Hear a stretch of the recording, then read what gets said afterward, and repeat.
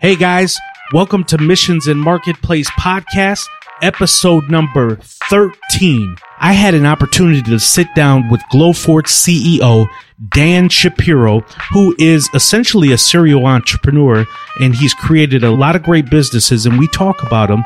One of which is Robot Turtles Game, which is for young people to kind of explore programming. It teaches them from a board game perspective, critical thinking and getting into programming, which I think is a really cool approach for the young people. He also has a great book out called Hot Seat, the Startup CEO Guidebook. He's not just talking about all the glitz and glamour that we've seen on CNBC and other places where people go into Shark Tank, they get a couple $100,000 and they think it's that simple. He really gives the nuts, the bolts, the nooks, the crannies, the everything that sounds small and really insignificant, but he gives it all to you anyways. He is recently involved in the laser cutter, which is a 3D printing tool that goes under the Glowforge brand. And the cool thing about this is he put it out on a crowdfunding platform expecting, I believe, to raise about $1 million. And he raised almost $28 million. So obviously he's tapped into something. So without further ado, here is Dan Shapiro.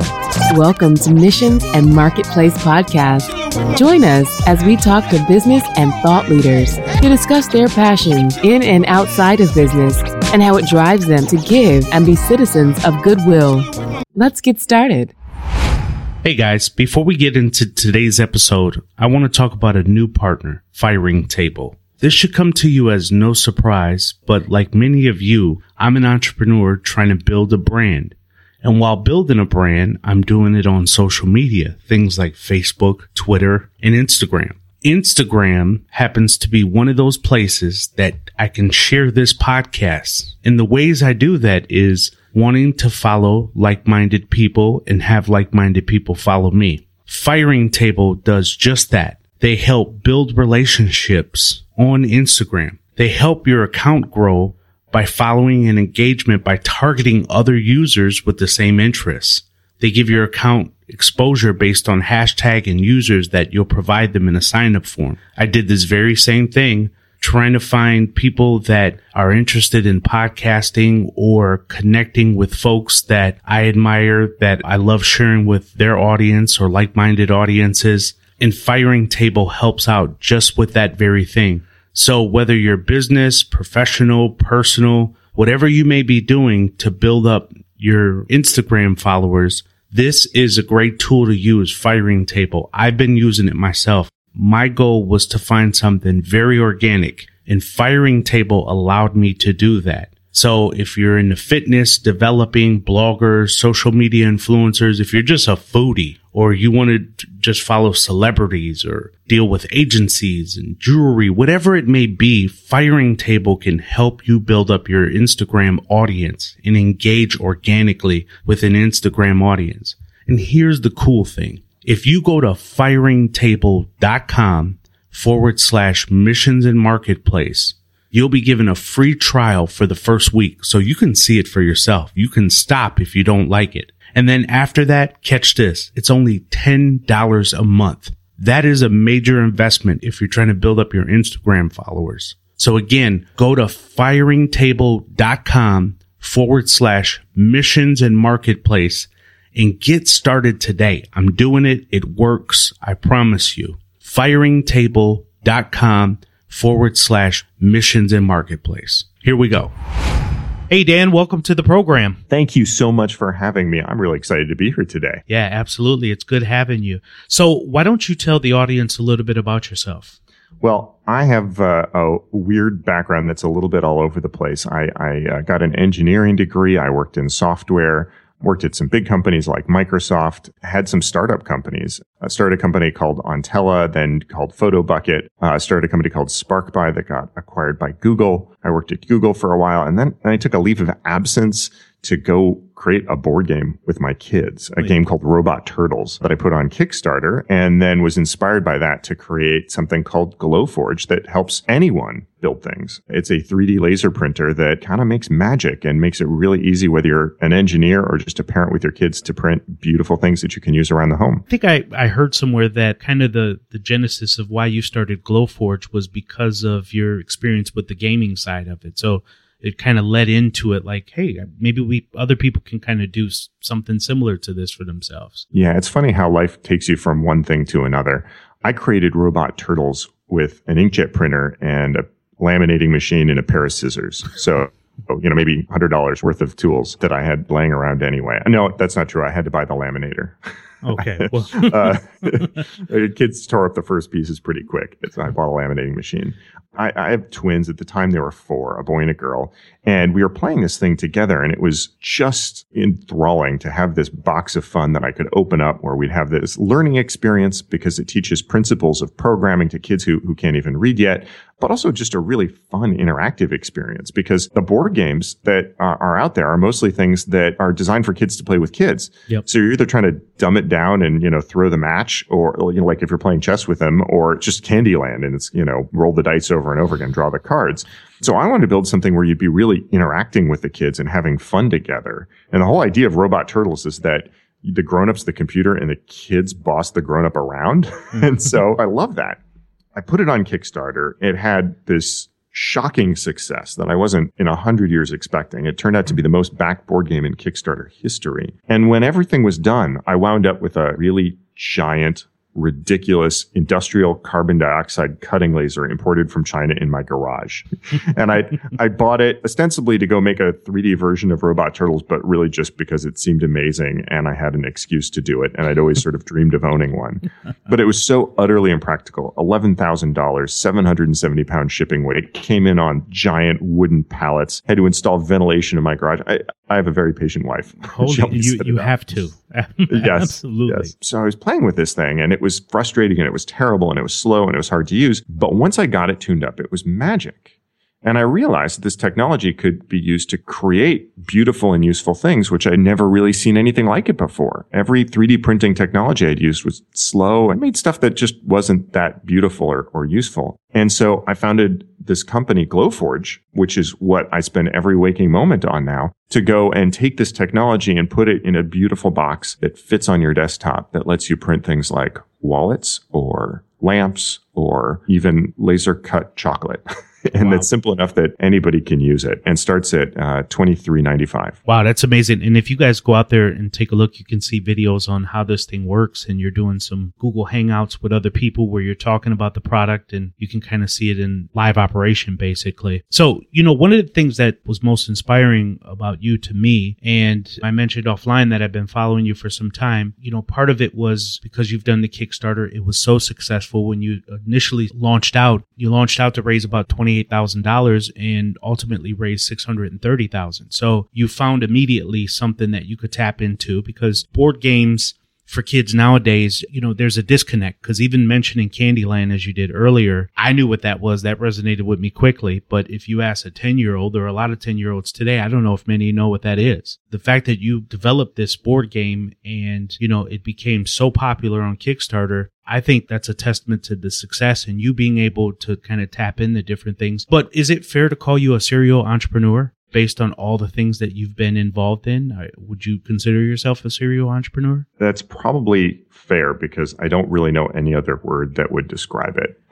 I've been the CEO and founder of 4 different companies now. And somebody said, so Dan, why do you keep taking the CEO job? And I said, I think it's just because I'm terrible at everything else. It's the only thing I seem to have any knack for. That's the one other sort of oddball project on the side, which is just a few months ago, O'Reilly published a book that I wrote called Hot Seat, the Startup CEO Guidebook, which, the one overarching passion I've had across all these different projects is creating not just products, but companies. and helping people who are doing it themselves for the first time figure out what that's about. And I saw all these books that were talking about how to grow a company from 100 to 1,000, or everything that went right at Apple or Facebook, or, these sort of loving biographies of amazing entrepreneurs and business people of our time. What I didn't see was the story that I could relate to, which was, hey, I have this idea and I'm willing to work really hard on it. And I think it's something big and I want to build something about it. What should I expect?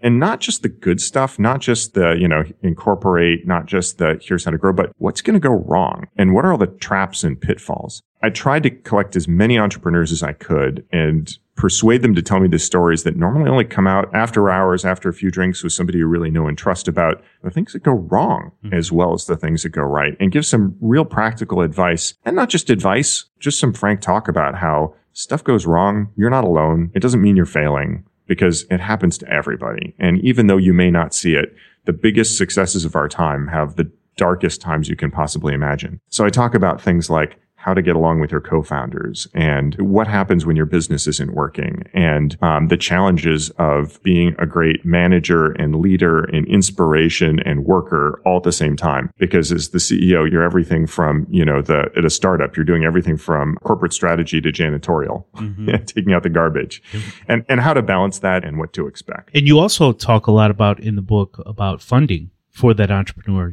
as they have their dream or their business, what to look for in terms of funding and other things like that, which I think is really good, especially for someone that has been through the trenches, because a lot of times you're reading articles and the best 10 things to ask a VC and all this and that. But these are guys that haven't really been through the fire, and you have. I read the book. It was a great book. It's called Hot Seat, the Startup CEO Guide book, which is really good, as you mentioned. Let me ask a question. How do you think startups are different today than they were when you first started getting into yours? So you mentioned you were at Google, and before that you did some other things, but eventually you just took off from Google and decided to do the robot turtles. How do you think startups in general are different today? Are people just loosely throwing that term around? Do you think there are a lot more advantages with now they have, like, I'm in an accelerator. Our business is in a co-meeting spot that is sponsored by Google and all other cool stuff. Oh, that's great. Yeah. So there's a lot of cool stuff for businesses, but do you think there's an advantage over when you did it, or was there a better time when you were doing it? How do you match them up? So I started my first company at the end of 2005. And throughout that year, 2005, I spent the whole year reading every piece of information I could get my hands on. And a few folks were blogging, folks like Brad Feld, whose blog I read religiously, and who I actually met for the first time 10 years later as he became an investor in Glowforge. Wow, cool. Which was really neat, sort of, full circle. But there just wasn't the information there. Things are so much better now for people who want to start something, because the information's out there. People are writing about what's there. There's books, there's blogs, there's Twitter, and you can connect with these people so much more easily than, in 2005, I couldn't get meetings because the only way to get a meeting was to find somebody who knew somebody. And I'm up in Seattle. Most investors are in the Valley. Today, you can actually connect with people on Twitter. You can have conversations. You can build a relationship. And then you can say, hey, look, I'm going to be down in your neighborhood. Do you mind grabbing a cup of coffee? And you're building off of something real. On the other side, I remember when I started the company, everybody said, don't worry about financing. Like, the hard part is building a company. The hard part is building a product. Anybody can get financing. And I just felt crushed. Like, really? Anybody can do this? Because I'm failing. I'm getting a big, juicy F. I spent 9 months full time trying to raise money for the company, getting nowhere. And there was no way that I could build the company I wanted without that outside support. So that's horsepucky. Like, financing is easy and trivial to the people who've done it already. But if you're building a company, figuring out how you're going to keep the lights on and get stuff done is job number one. And that's the other amazing thing that we have now, which is we have crowdfunding. We have tools that let you get started inexpensively and prove that there's demand, or let you get out and try something else if there isn't. And there's nothing more important than figuring out if people want what it is that you're trying to build as quickly as possible. So whether that's standing up a quick web page, buying some ads and looking to see who converts and who signs up to your mailing list, whether that's launching a crowdfunding campaign and showing what it is that you want to build and finding out if people will put their hard-earned dollars behind it, there are so many more options now. It's an amazing world. For those folks who are looking to get started, the question is now, what's the simplest test I can run to prove that people care about what I'm doing? And then you can go run a bunch of those. You can try different things out until you find the thing that's worth your time, that's worth your passion, that's worth your energy. because there's no more precious investment than your life and your time and your attention. And you make that when you decide to pursue something. Best to make that decision as wisely as you can. You've been on both sides. You've been with the VC side where they're kind of putting in money on in your businesses, and you've also done the crowdfunding with Kickstarter and other places. What do you think is the best road to take? The people who get frustrated by their investors are the people who don't understand what their investors want. And the right funding is the one that's the right match for your business and your temperament. Frustrated meaning that you feel like you're going to lose your vision if you give it to a VC? Or you just feel like you hate your investors. When I talk to people who complain about their Kickstarter backers, who complain about their angel investors, who complain about their VCs, the first thing is like, cry me a river, because if you don't have investors, it's pretty hard to feel sympathy for people who are complaining about theirs. And I always try to realize that myself. But the thing that they usually have in common is they don't understand what those investors want. And while Kickstarter or crowdfunding backers are not technically investors, I think of them that way. I do too. And the question is, what do they want?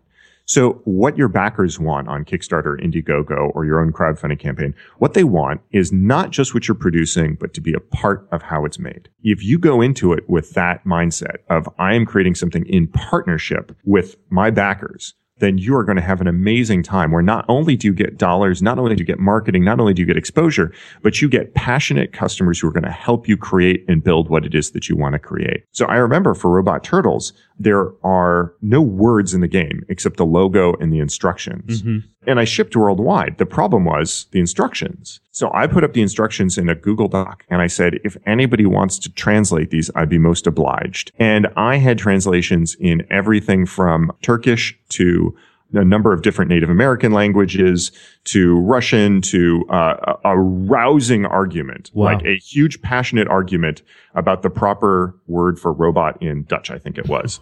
Wow. So people were really engaged in getting you the languages that you needed for those instructions. They were engaged in getting the languages that they needed. And that's a good point. It was as much their project. It was more their project than it was mine. And that was so amazing for me to see. How did you make it that way? And how does it, because you have been so successful, even with Glowforge, the laser cutter for the 3D printing, you've been very successful there. How are you making people feel like they're a part of these different ventures that you've been involved in? It's different for Glowforge and for Robot Turtles because they were community projects. Whereas with my first two companies, SparkBuy and Ontella, it was us off working in a room and hoping we built something that people would care about.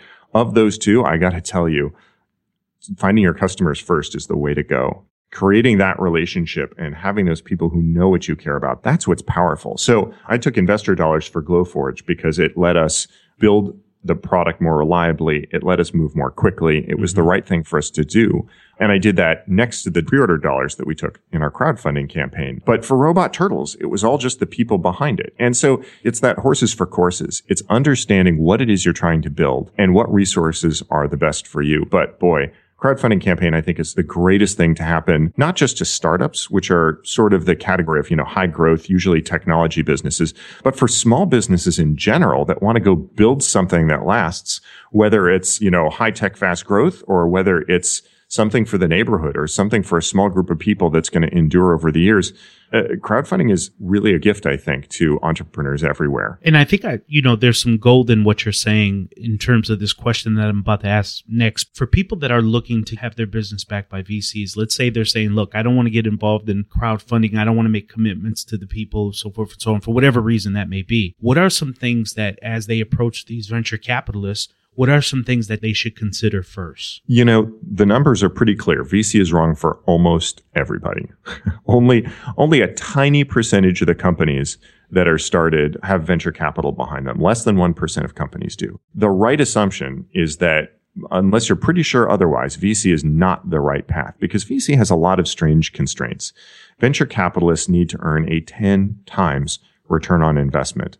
Their model is that a third of their companies fail, a third do okay, and a third offer the rewards they're looking for. So every single one of those companies they're investing in because they think they can earn at least 10 times their money back, which is very unusual, right, for a company. It's much more likely that, you hope to be able to double or triple what comes in over the course of a couple of years. And that's great for most investors, but that's not great for venture capitalists. You have to be one of those companies that is willing to bet everything on a massive success and simply be sort of constitutionally incapable of settling for anything less. Because, if you grow your company to triple its size and then sell it, your VC is going to think about that as failure. Yep. And I mentioned earlier that the entrepreneurs who get frustrated with those investors are those who don't understand them. That's a classic case where people think that for some reason it's a badge of honor to raise money from venture capitalists. So they do that and then are surprised and frustrated when their investors say, no, we should be swinging for the fences. And the entrepreneur says, but somebody wants to write a really big check right now that could change my life. And so keeping those incentives aligned, taking money from people who have the same goals that you do, that's what it's about. And so if you are one of those companies that's trying to build a $1 billion opportunity, that's trying to do something enormous, VC is a tremendous resource. But I try to encourage people not to get too hung up on it because it is wrong for most people, and most successful companies are successful without it. One of the things I like most, taking a step back and talking about your book again, is that you put it very well on the balance between failure and successes within businesses, which I really like. Because to your point, a lot of times you hear about all these great stories and entrepreneurs, they set out to start their own businesses or do their own crowdfunding and they fail. And they feel like I'm the only one who must have failed because Dan wrote a book that said nothing but rainbows, poodles, and butterflies. And why am I not getting it? Not that you did write that. I mean, you wrote a very clear book and literally went through kind of steps, if you will, on here are some successes, here are failures, here's about finances here. I love it. And so it's a little dark in some places, actually.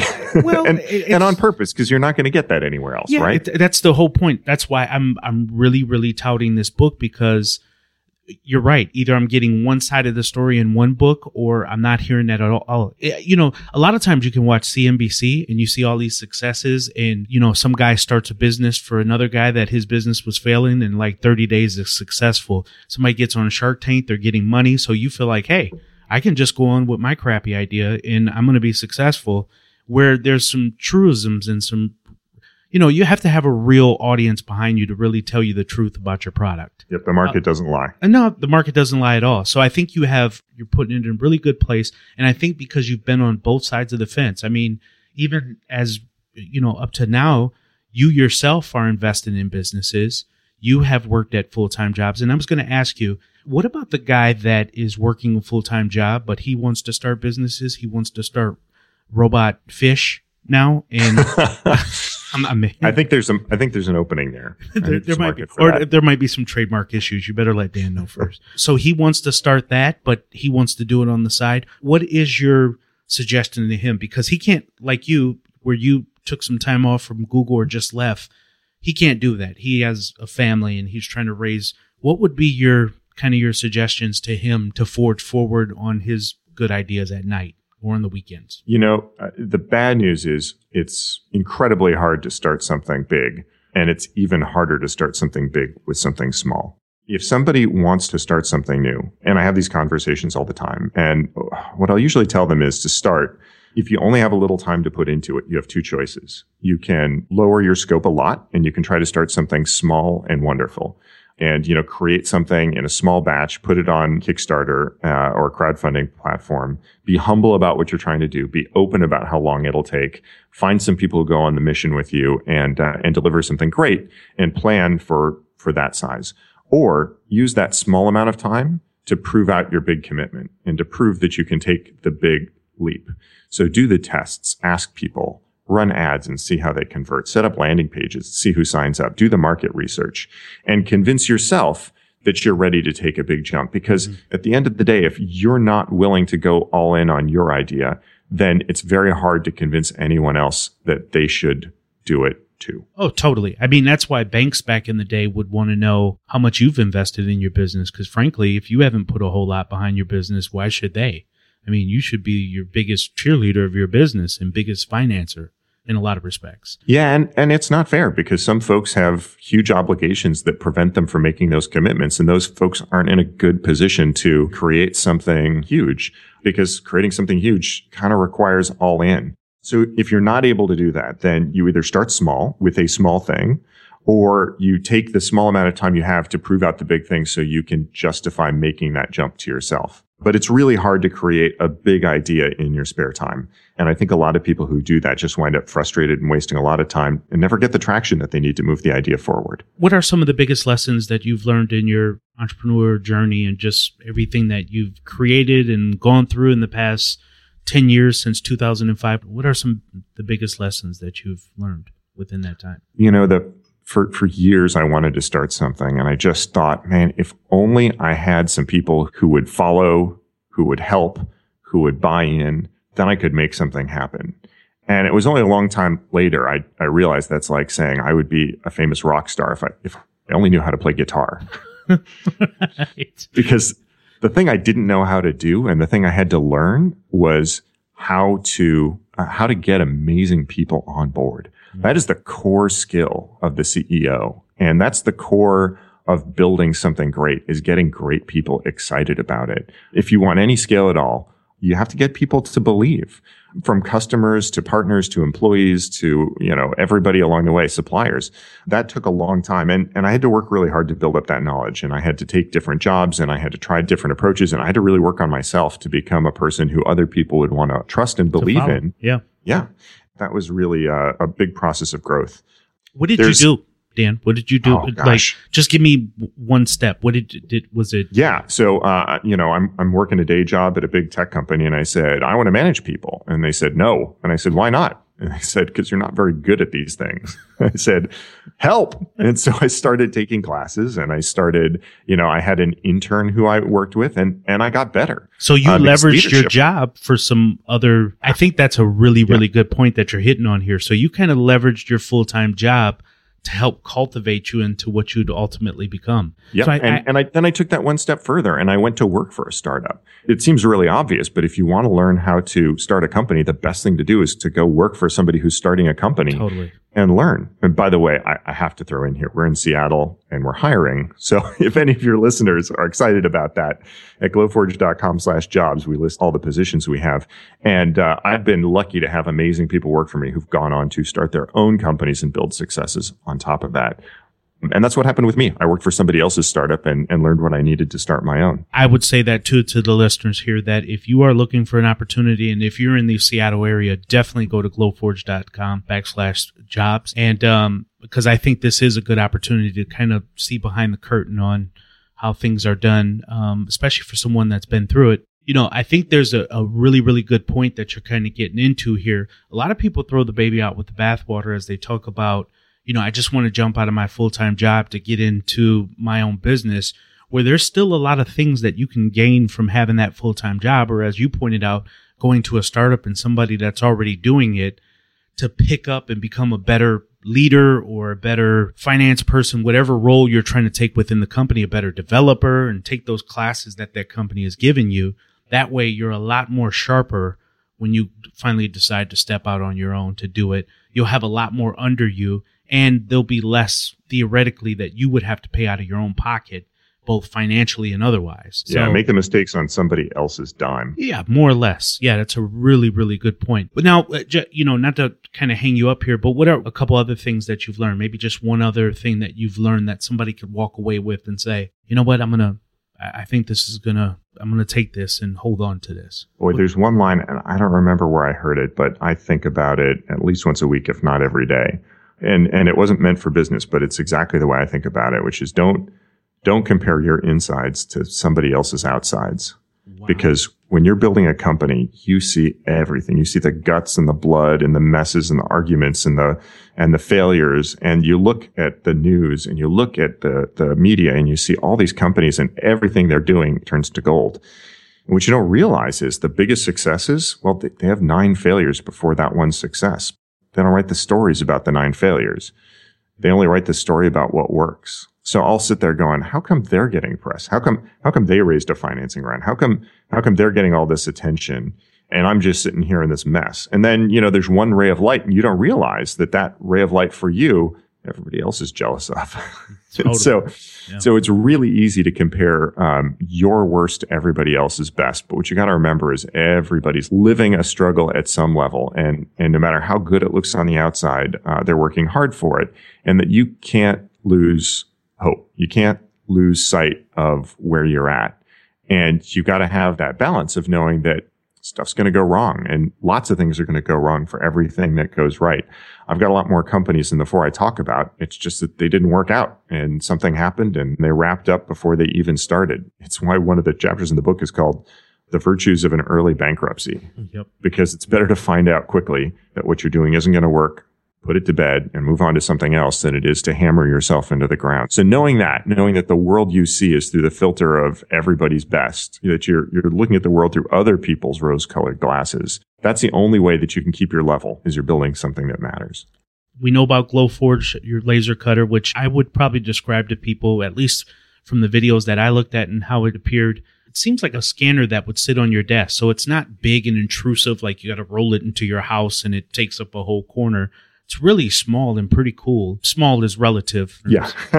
It'll fit on your desk. It will. It will. You can't fit 2 of them on a desk, but you can fit one on your desk with no problem. Right. So I think that is pretty good.